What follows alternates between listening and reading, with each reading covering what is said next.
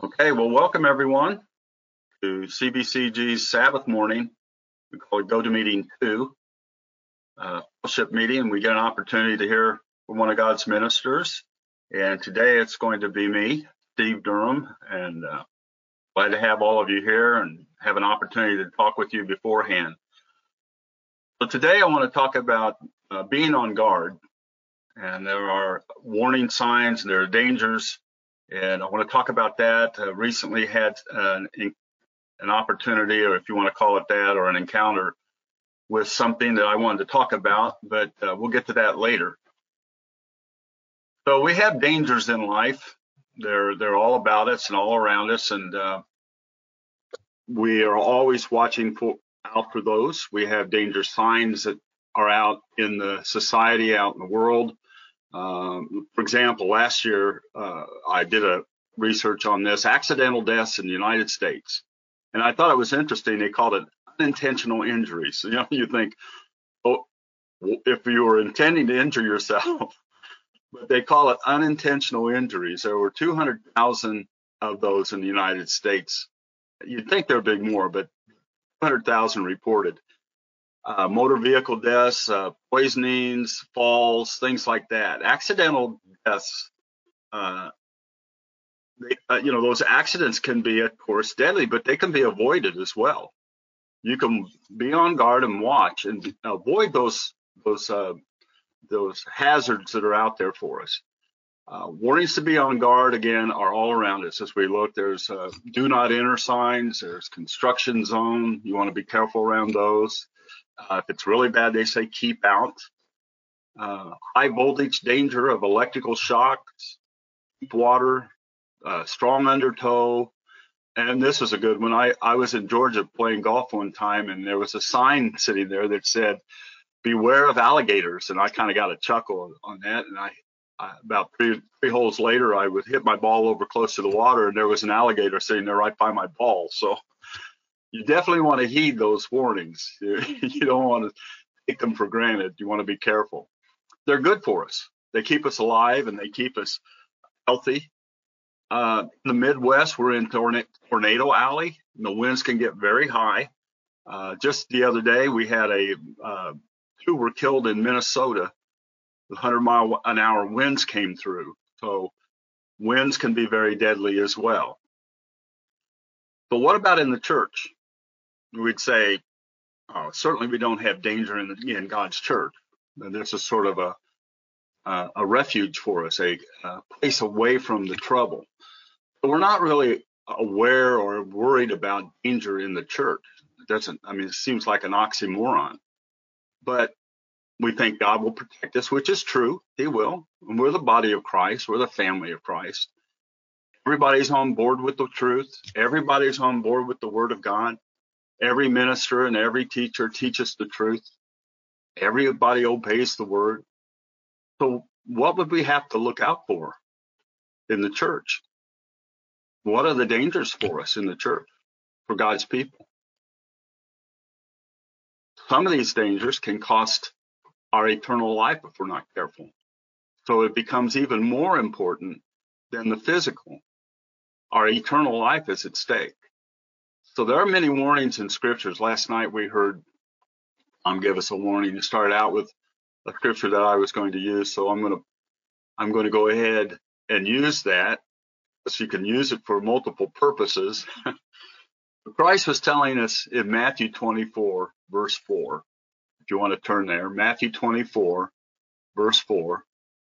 Verse 3, he says, and as he was sitting on the Mount of Olives, his disciples came to him alone, saying, tell us, when shall these things be? And what shall be the sign of your coming and the completion of the age? So at the end time, Jesus answered and said to them, be on guard, so no one deceives you. He didn't answer them right away, but he gave them this warning. Be on guard. We're told to guard the door of our minds, to be on guard, be wary, be watching, be careful. Look out for those alligators out there. For many shall come in my name, saying, I am Christ, and they shall deceive many. Peter continues the theme, and in 2 Peter 2:1, he says, talking about within the church and in the community around us, there were also false prophets among the people, as indeed there will be false teachers among you. Now we have teachers, we have ministers, we have teachers, we have one another that we talk and share the truth with. As long as we have the truth, that's a good thing. But occasionally someone comes in with a false doctrine or a false teaching or something that is not biblical. Whether they mean to be or not, they become a false teacher. So we have to watch out for that. We have to be wary. We have to be well grounded. And it goes on to say, who will stealthily introduce destructive heresies, personally denying. When they do that, they deny the Lord who bought them with a price, with his blood, and bringing swift destruction upon themselves. And that's the end of that action. They don't know that, but that's the end of it. God does not like that. In verse 2, he says, and many people, now this is where it gets strange and crazy, is that many people will follow them as authoritative. They look good. They're up there. They look good. They sound good. They look like they're an authority.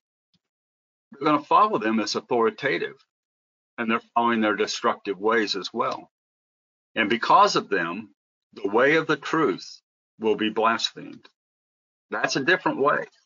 That's not the way, the truth, and the life that Christ said he was. And that way will be blasphemed. Also through insatiable greed. They will, with enticing messages. You'll hear a sermon. You'll hear a discussion. You'll hear them talk. It's enticing. And there's a benefit for them in it. It's not outgoing. It's not loving. It's not caring. And you have to listen carefully. You're using God's Holy Spirit to discern. We'll get into that. With enticing messages, they are exploiting you for gain. That gain doesn't have to be monetary. It can be personal for their personal status and for their glory, their own personal esteem from other people, the accolades of the crowd, for whom the judgment is of old, is in force. God's judgment is in force, just like gravity, and their destruction is ever watching. So these are things we need to watch for today in the church. I know it's sad to say that, but it's getting to a place now, as it always has been, but it's ramping up again. I'm seeing it in the last year or so. I've seen several of these things in different churches of God, wherever the churches of God are. So what is a prophet? What is a prophet? It says there are false prophets. Well, what is a prophet? A prophet is a person that's regarded as an inspired teacher or a proclaimer of the will of God. There's a gift that's given as well in 1 Corinthians 13:2. 1 Corinthians 13:2 says, if I have the gift of prophecy. Now, do we have prophets today like we had in old? No. If I have the gift of prophecy and understand all mysteries, mystery of godliness and the mystery of lawlessness. If I understand all mysteries and all knowledge, and if I have all faith, the faith of Christ, so as to remove mountains, but do not have love, I am nothing. So that gift of prophecy is inspired speaking. It comes from the Holy Spirit.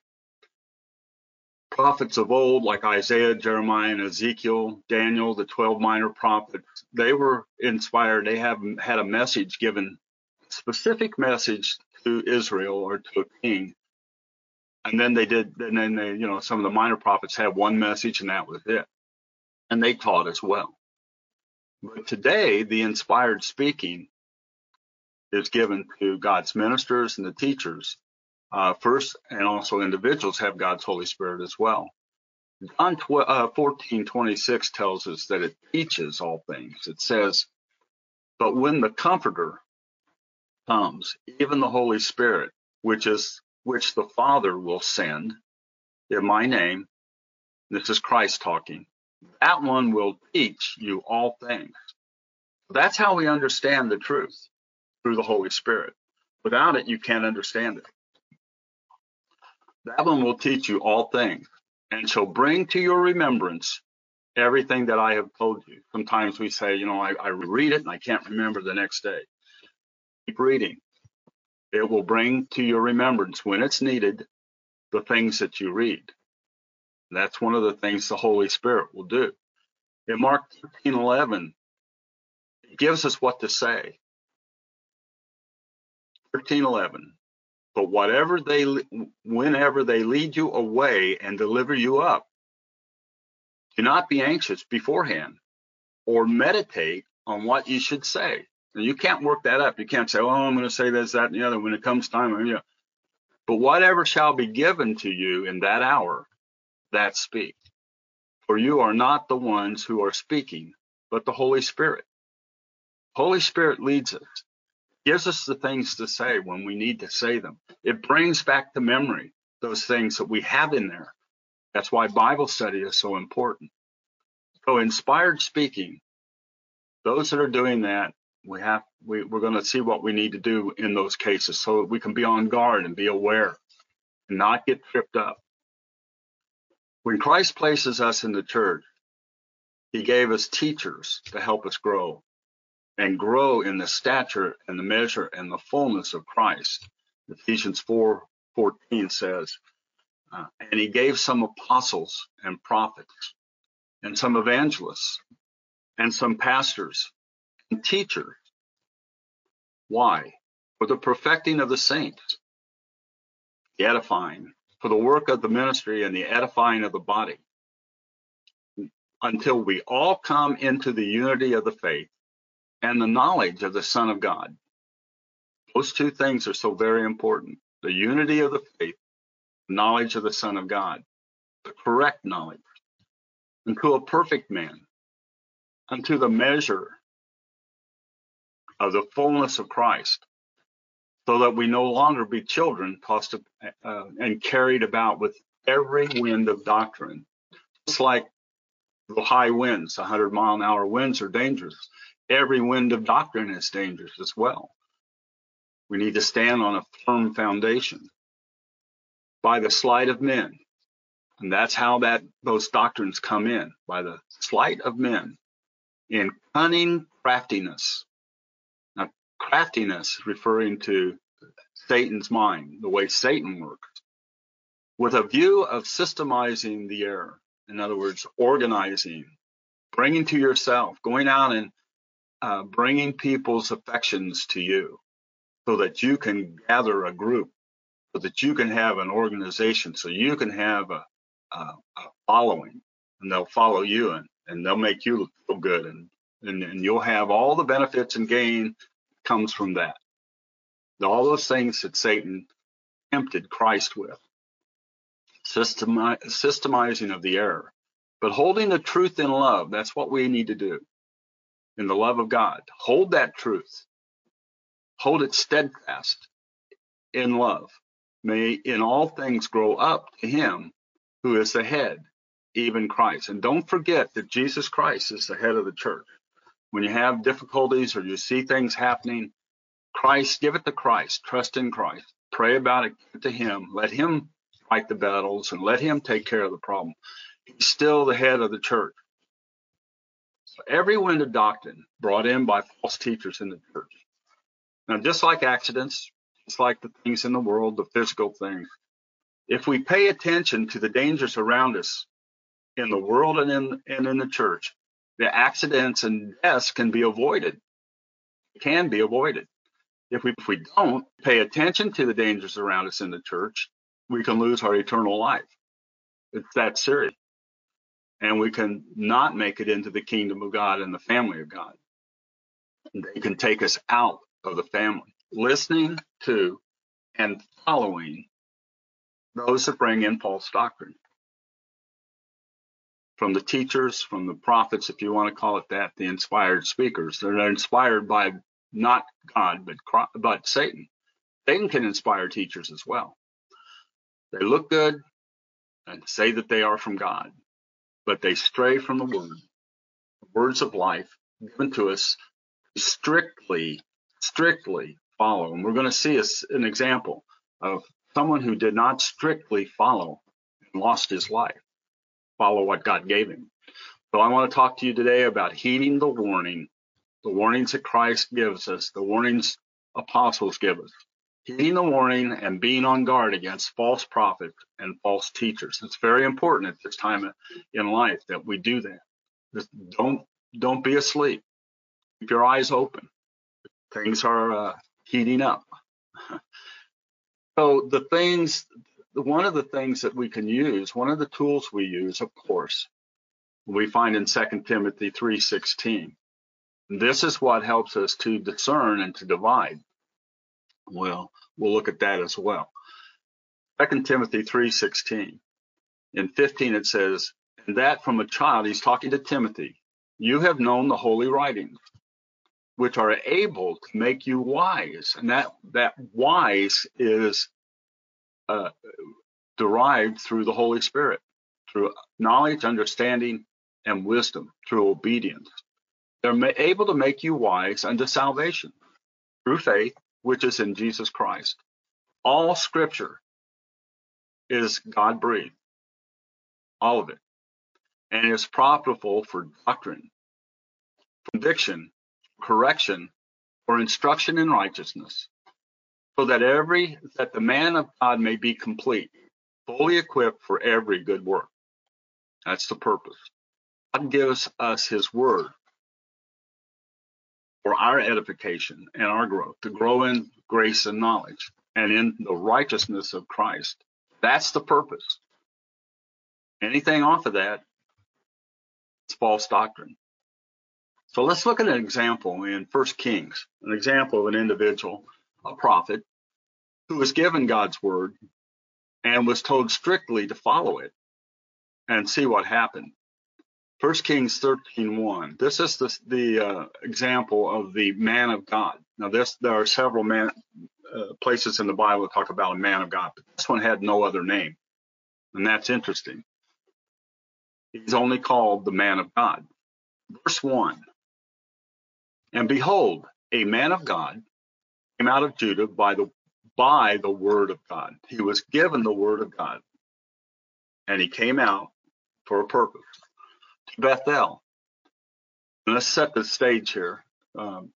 Jeroboam and Rehoboam. You remember the story. David's son Rehoboam. Basically, there was a split, and Jeroboam took the 10 tribes of Israel and went north. Rehoboam stayed in Judah and Jerusalem. So Jeroboam has established a false religion, a counterfeit in the northern tribes. So the man of God came out of Judah by the word of God, Bethel. God is going to give him a warning. And Jeroboam stood by the altar to burn incense. And he cried against the altar by the word of the Lord. And he said, O altar, altar, thus says the Lord, behold, a son shall be born to the house of David, Josiah by name, and upon you he shall offer the priests of the high places who burn incense upon you, and men's bones shall be burned upon you. And he gave a sign that same day, saying, this is the sign which the Lord has spoken. Behold, the altar shall be torn apart, and the ashes that are upon it shall be poured out. And God didn't like that system, and he was going to warn them about it. Then it came to pass when King Jeroboam heard the saying of the man of God, who had cried against the altar in Bethel, he put forth his hand from the altar, saying, lay hold on him. And his hand, which he had put forth against him, withered up, so that he could not pull it in again to himself. The altar also split asunder, just as prophesied, split asunder, and the ashes poured out from the altar according to the sign which the man of God had given by the word of the Lord. So he was fulfilling his purpose.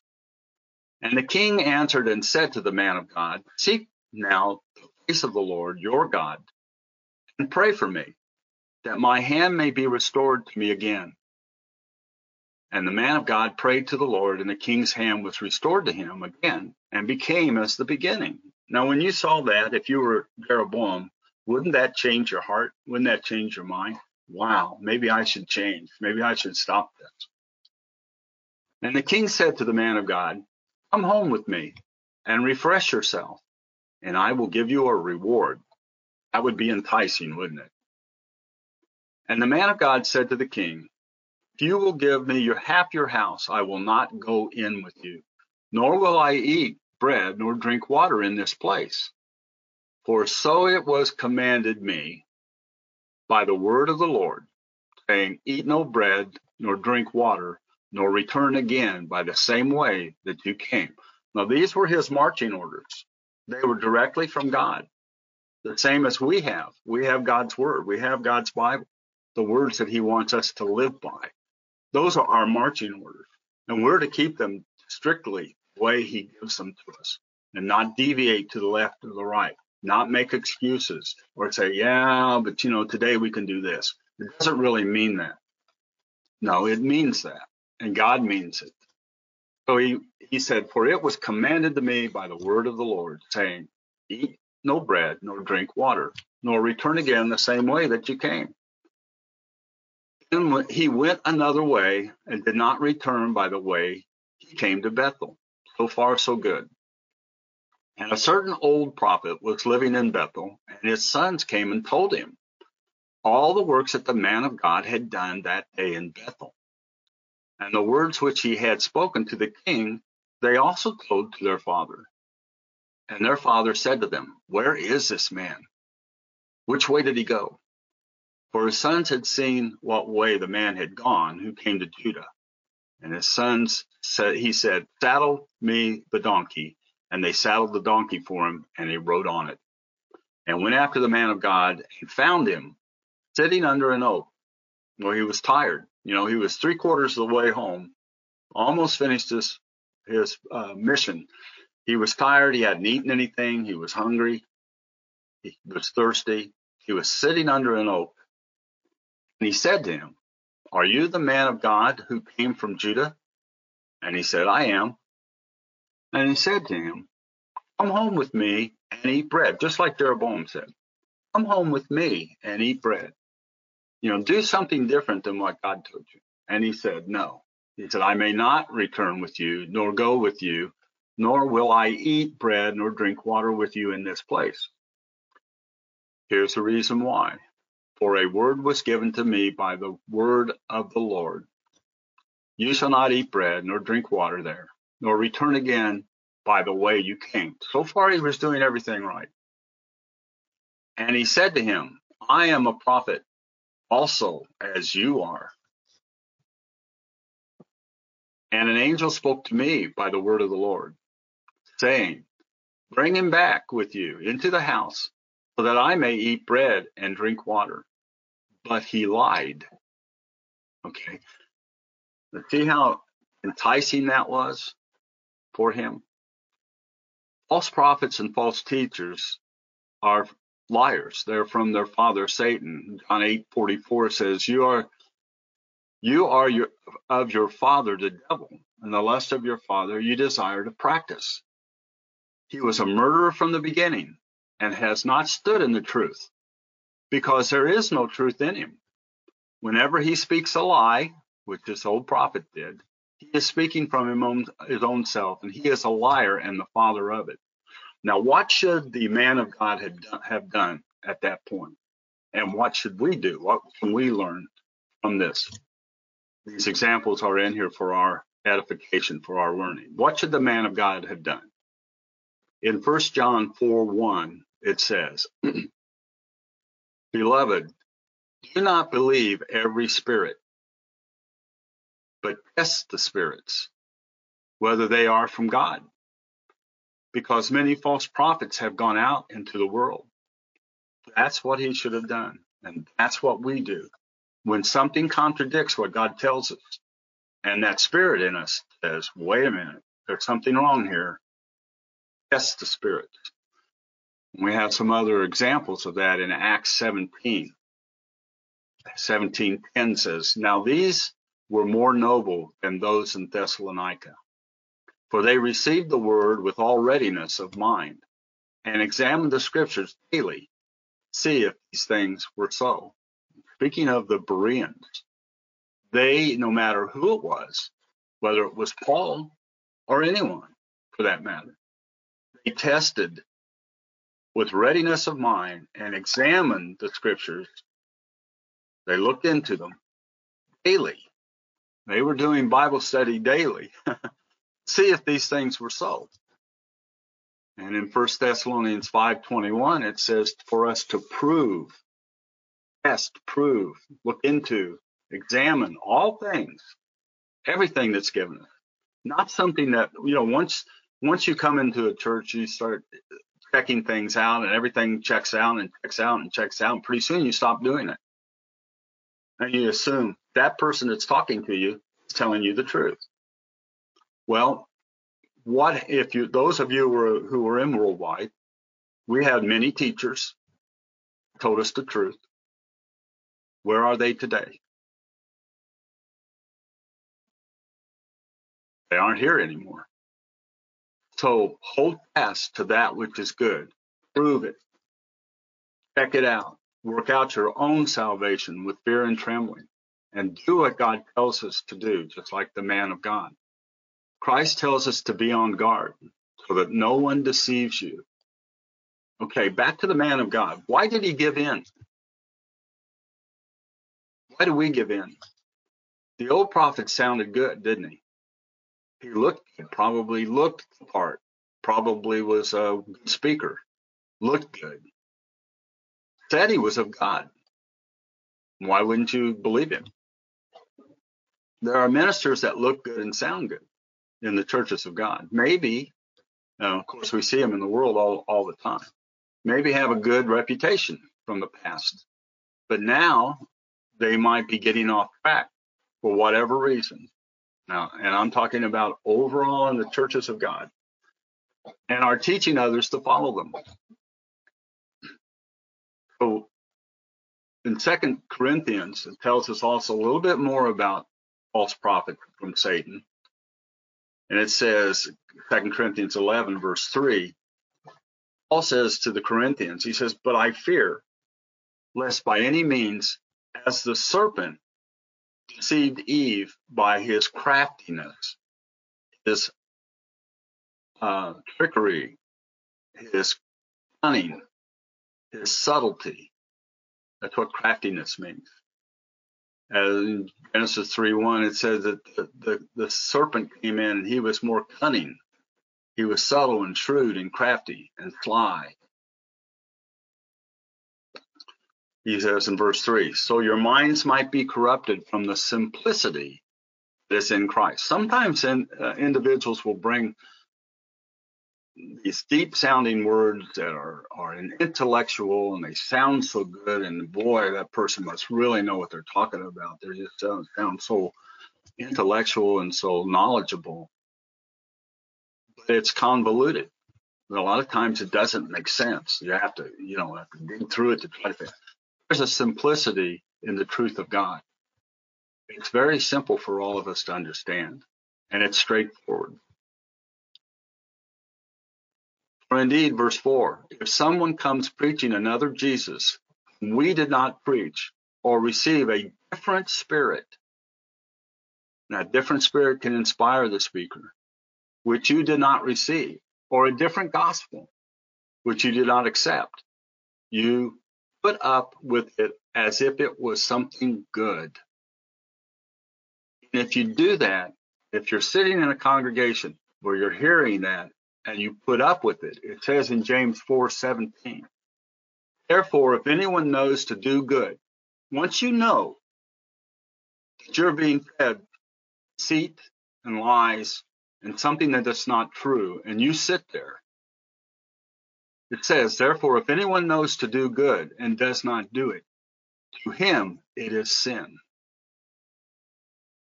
All right, now we're talking about we have a decision to make.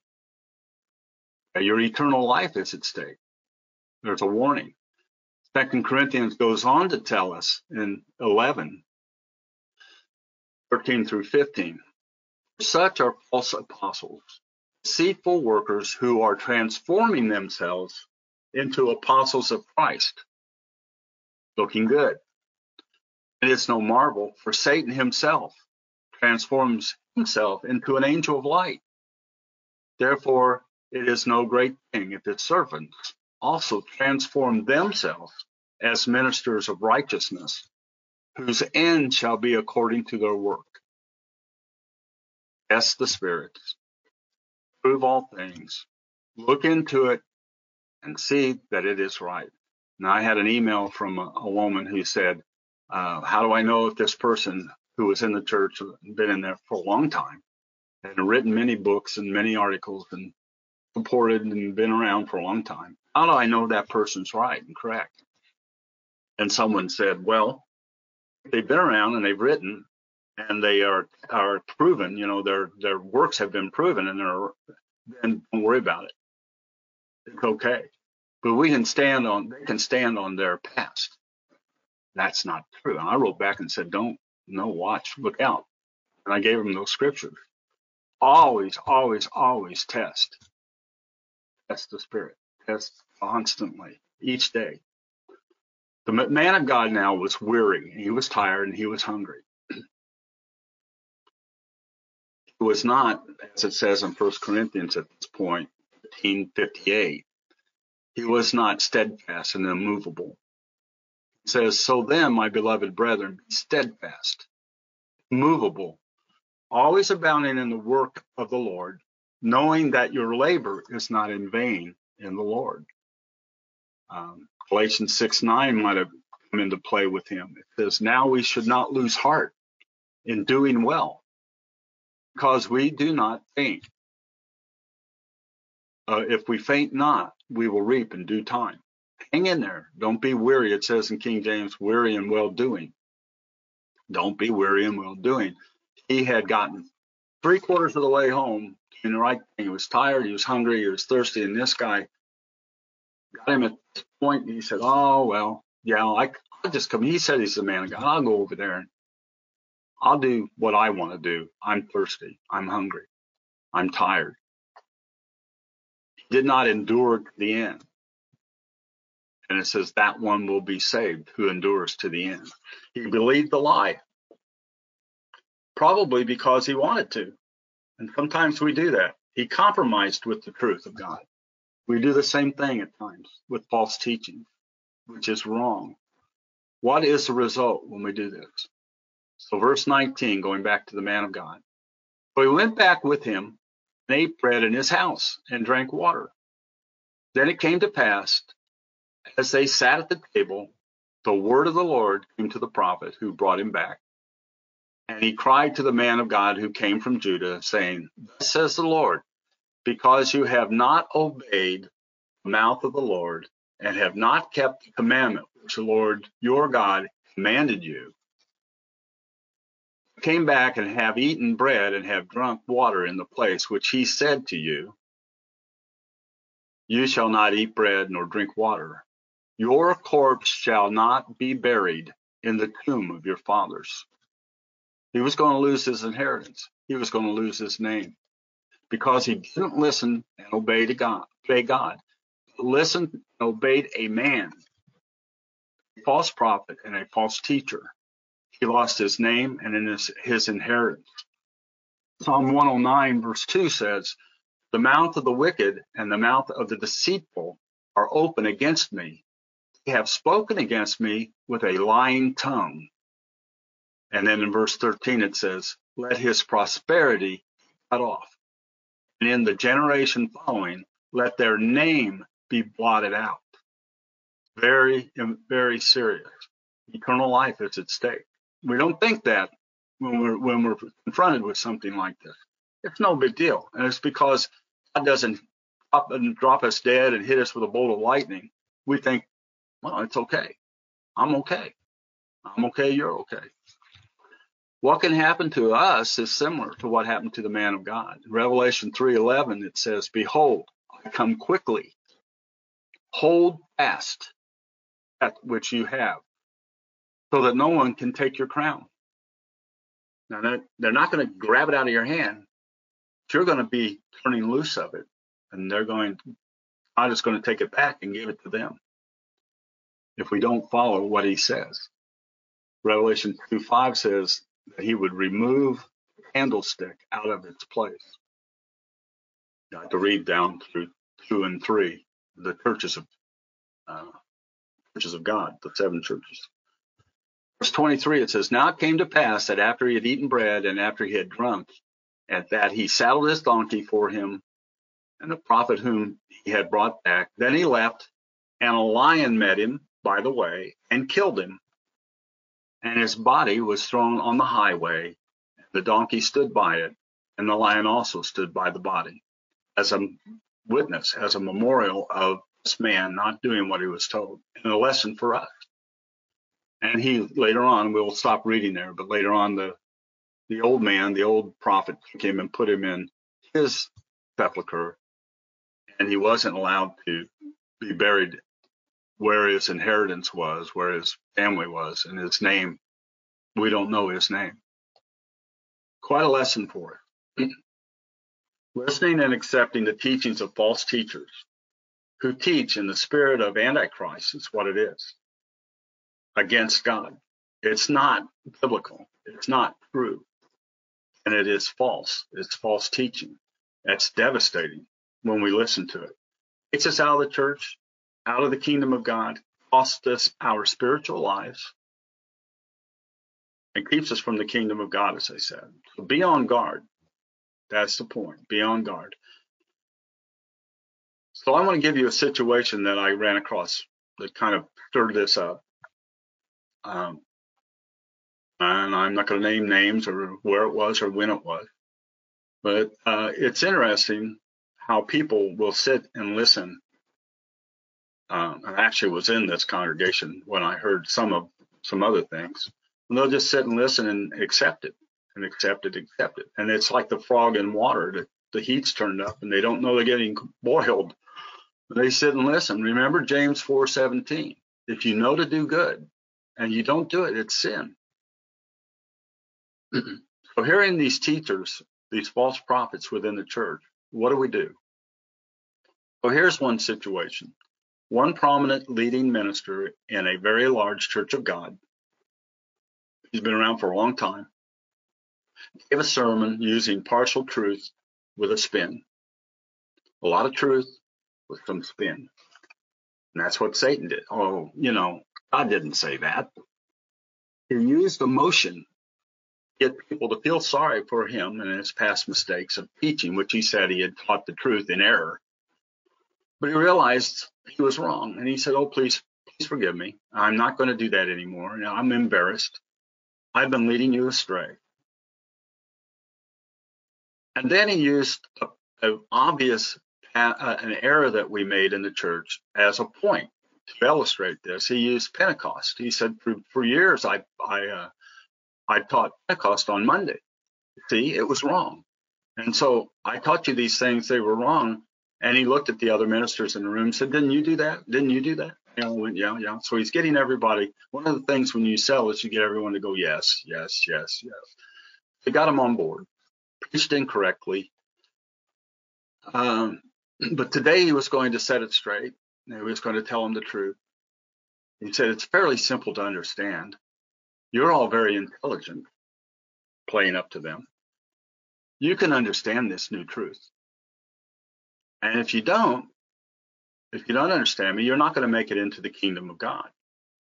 So they were in danger of not making it and not getting in position to be in the kingdom of God, as he put it.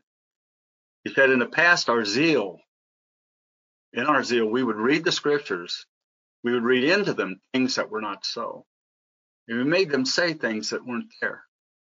And in doing so, we place grievous burdens on the people. And I'm going to free you of those burdens today. And he says, none of us are perfect. Again, playing down. I'm not perfect. Only Christ is perfect. So we all can't keep, basically what he's saying, we can't keep the law perfectly. Then he mentioned grace and forgiveness, which covers the sinner. So, I mean, there's so much truth in it, and then to switch, a spin. Truth and a spin. Truth and a spin. I look at scriptures today differently. I want you to begin to look at scriptures in the same way I do.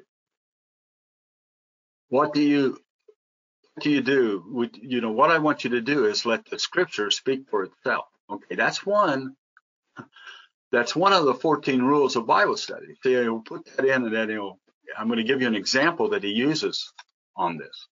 If you interpret scripture, you are reading into what is not there. It doesn't say that. Interpreting the word causes confusion and causes areas of resistance. When you are trying to establish doctrine from a hard to understand scripture, let the scripture interpret the scripture. Sounds good. Sounds really good. That's true. Ask, who are they talking to? Again, another one of the points. Then he said, sometimes we say these scriptures are written to us. They're not.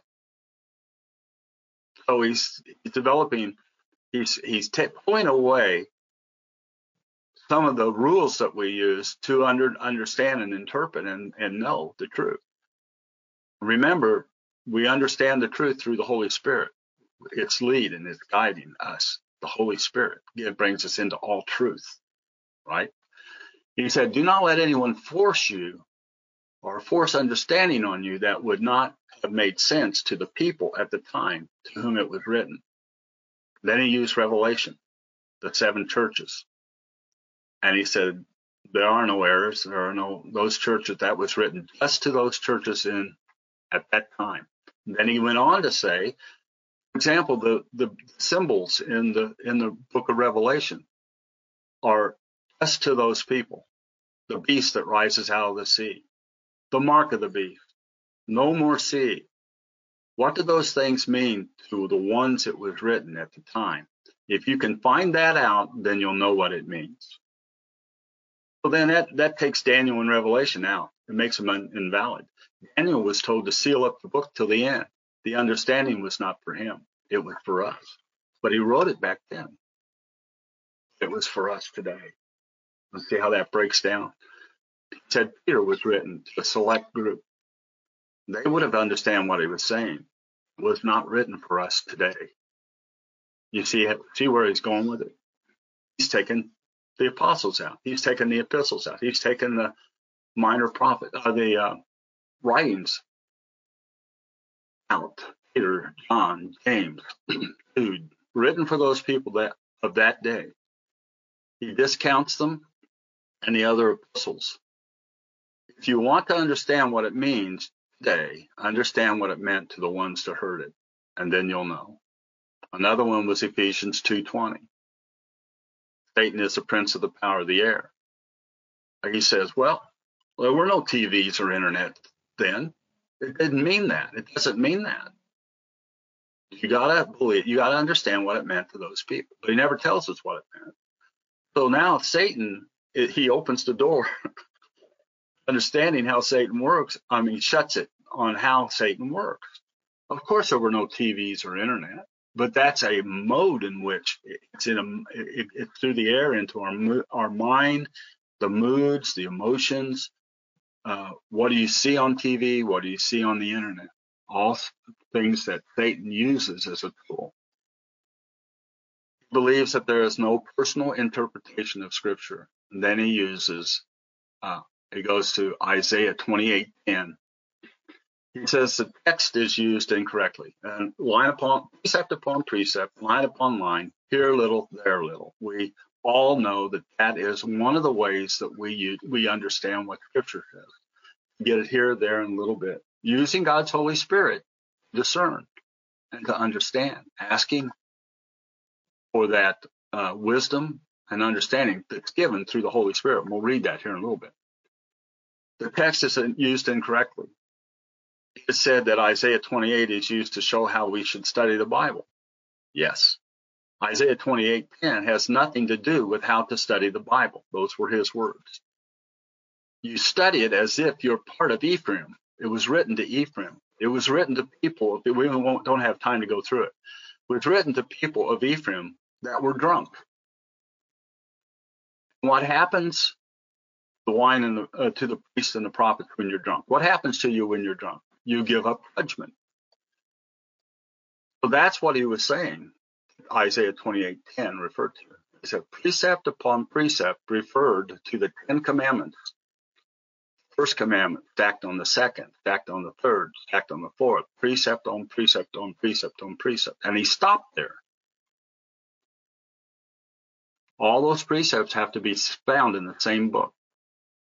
He called it a patchwork doctrine. When you use a patchwork doctrine, you come up with a false doctrine. So if you use Isaiah 28:10, you're going to end up with a false doctrine. He doesn't mention line upon line and here a little, there a little, all right within that same scripture. How do you explain here a little, there a little? Over here, over here. See, he used the part that he wanted to make a point, which was a false, leading that whole group off.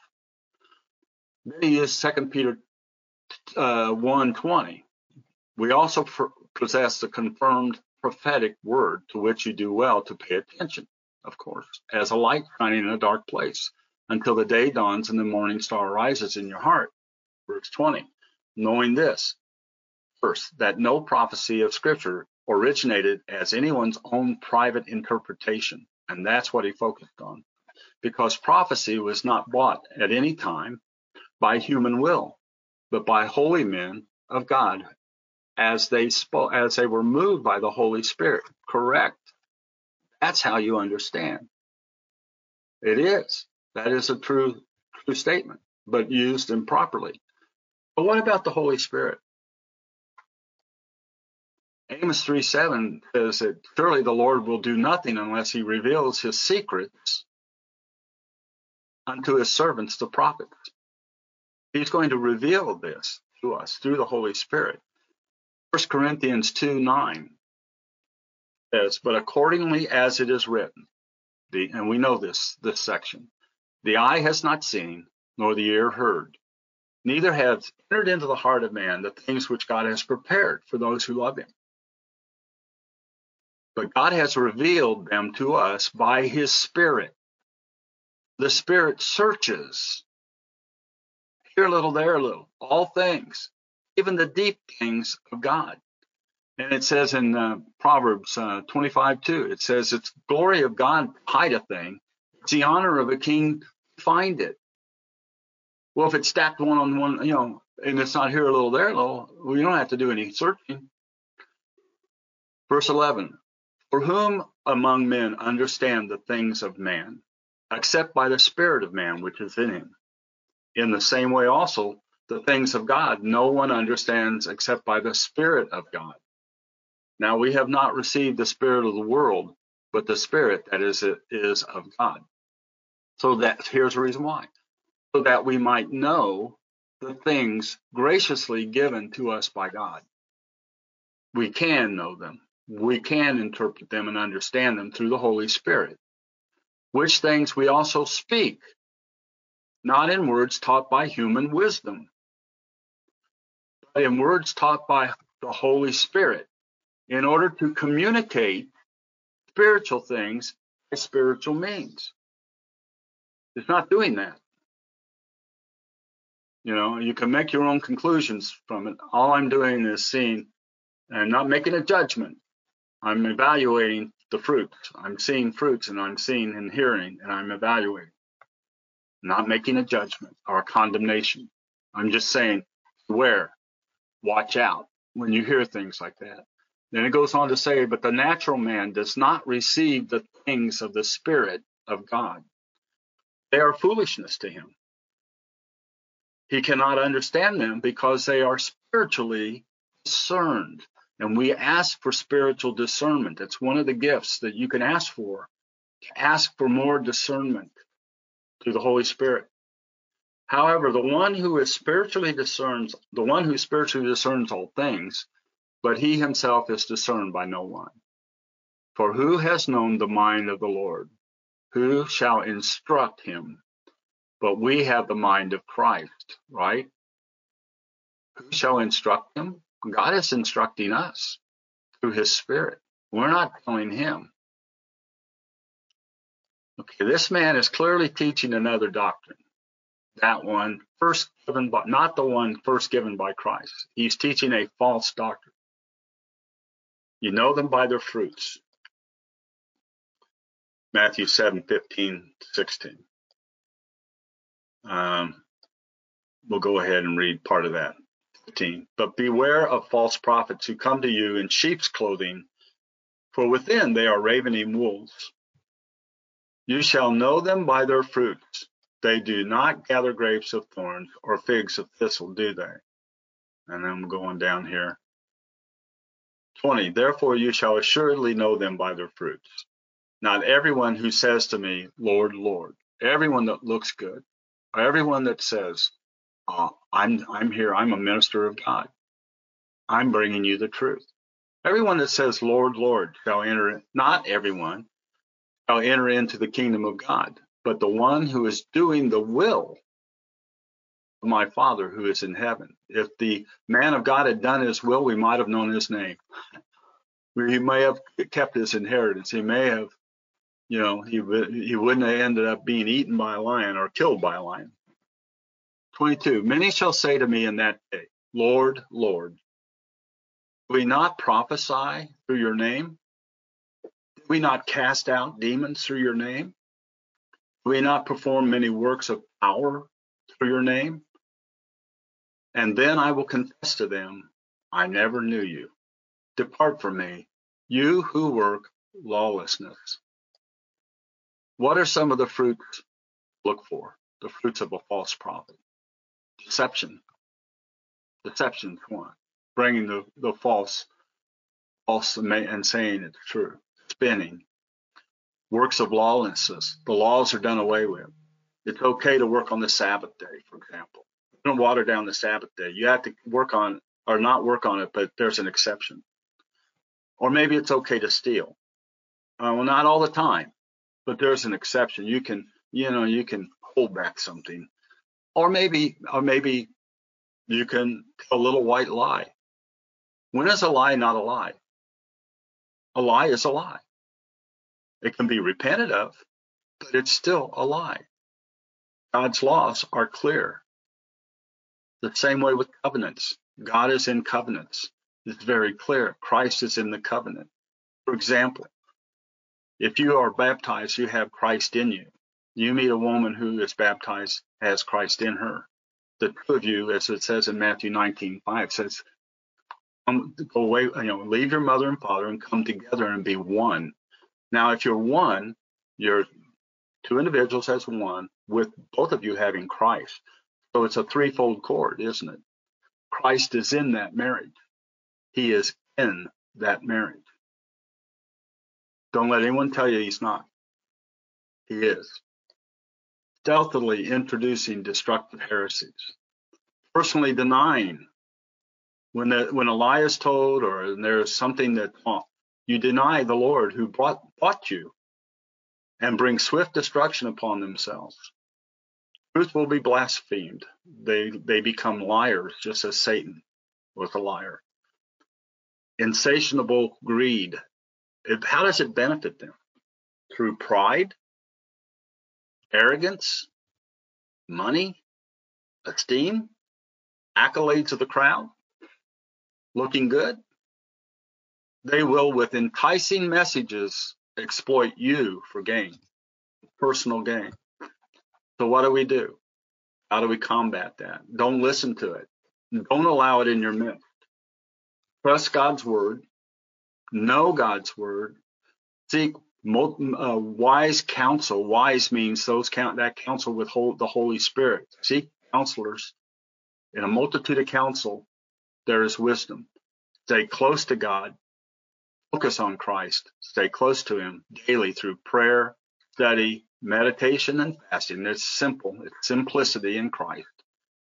Stir up the Spirit and be led by the Spirit.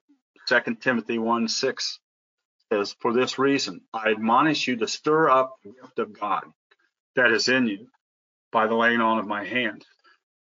For God has not given us a spirit of fear, as we heard last night, but of power and of authority as well, and love and a sound mindedness. Therefore, you should not be ashamed of the testimony of our Lord, nor of me, his prisoner, but jointly suffer with me for the sake of the gospel, according to the power of God, who has saved us and called us with a holy calling. Don't let anybody take your crown. Don't let anybody do any of that. Don't give it up. Not according to our works, but according to his own purpose and grace, which was given us in Jesus Christ before the ages of time. Ask for discernment of the Spirit.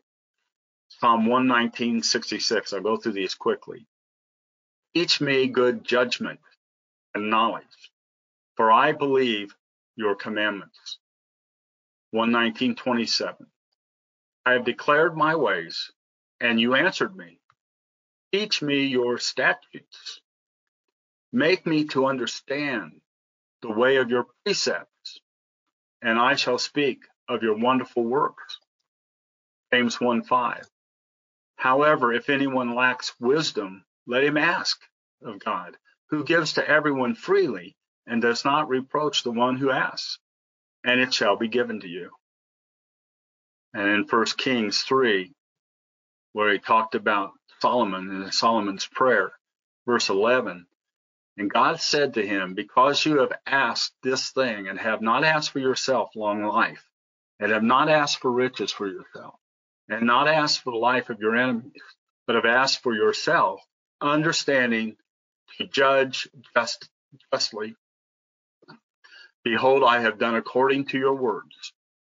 I have given you a wise and understanding heart. Another place it says discerning heart, so that there was none like you before, and after you, none shall rise like you. And I also have given you that which you have not asked, both riches and honor, so that there shall not be any among the kings like you in all your days. Therefore, if you walk in my ways and keep my commandments, not let someone else tell you what is wrong or different, and my statutes, as your father David walked, then I will lengthen your days. Okay. Satan is he's a roaring lion. He's the dragon who is out to subtly deceive the entire world. He has his ministers that work with him. We have to outwit Satan. We have to, and it says in 2 Corinthians 2:11, so that we're not outwitted by Satan, but we know his wiles. We know what he does and how he does and how his ministers work. They appear as ministers of light. They look good. They sound good. But test the spirits. Test the words that are coming out. They sound like their conclusions of God's word are misguided, and they're backed by clever theological arguments and intellectual sounding words. They have the deep understanding, different from us. And we can't understand it. We need to listen to them. On the surface, their teachings appear to be words of wisdom, logic, and truth. But they are not rightly dividing the word of truth. They divide it wrongly. Okay. I'll skip that. You can look at that in 2 Timothy 2:15. We must get back to the truth. We must know what the truth is. We must internalize it, contain it in those that are in the scriptures, and genuinely practice the truth, staying close to God and being on guard every minute, because our eternal lives are at stake. Just like the man of God started out well. He made it 3/4 of the way home, didn't he? But he let down. He gave in to false doctrine and a false prophet. He was weary. He didn't endure to the end. We can learn from that example. John tells us in Revelation 3:5, The one who overcomes shall be clothed in white garment, and I will not blot his name from the book of life. I will confess his name before my Father and his angels. Let's end up with scripture. I'll end with this one. 2 Timothy 3:13. Thinking about the man of God, thinking about what we're faced with today and what we will be faced with more and more. We have to draw close to God. We have to learn and understand his word and know that we know it. And don't let anybody change it. If you hear something, you have discernment of the Spirit, and it doesn't sound right, check it out always. Don't be afraid to ask. And don't be afraid to remove yourself from places where the false doctrine is being taught. It says, but wicked men and impostors shall become worse and worse, deceiving others and being deceived themselves. Here it is. But for you, continue in the things that you did learn and were assured of, knowing from whom you have learned them. You've learned them from Jesus Christ and God the Father. Continue in those things.